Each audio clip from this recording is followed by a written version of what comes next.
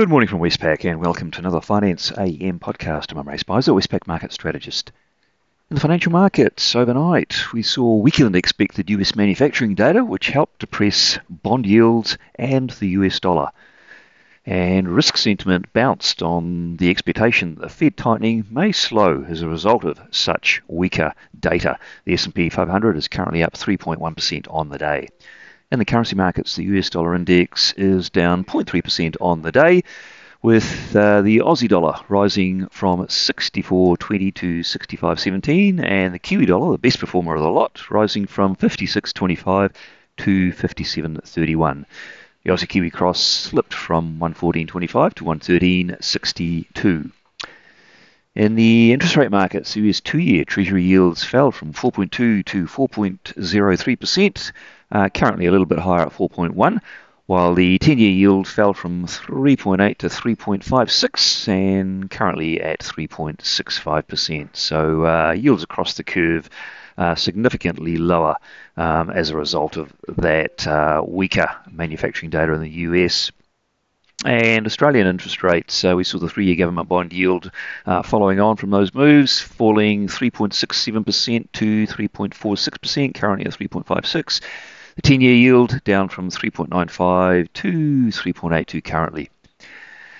And we get the RBA interest rate decision this afternoon. Markets are currently pricing the RBA to hike by 44 basis points. In other words, almost fully pricing in a 50 basis point move for this afternoon. In the commodity markets, Brent crude oil rose 3.7% to $89. Copper's up 0.5%. Gold is up 2.2%. And iron ore is down 1.8% to $99. Now, a little bit more on the bits and pieces of economic news out overnight. In the US, the main event was that US manufacturing data was from the ISM label for the month of September, and it was weaker than expected. Indeed, the headline reading fell to the lowest level since May 2020, with all of the major components such as new orders, employment, prices paid, etc., falling.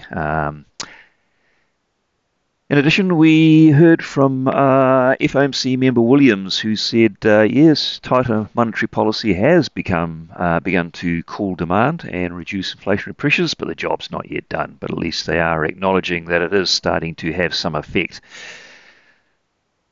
On the day, what's out that could be market moving? The highlight down under will be from Australia, the RBA cash rate decision.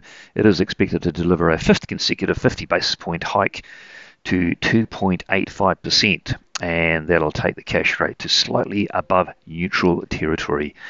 Market interest, of course, will be mainly in the guidance around the implied cash rates over the next few meetings.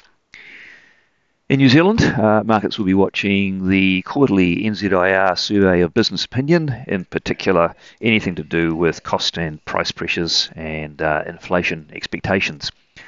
And then in the Northern Hemisphere, no major data out, but markets will be watching any bit of economic news out in terms of whether these aggressive rate hikes are starting to have a very noticeable effect.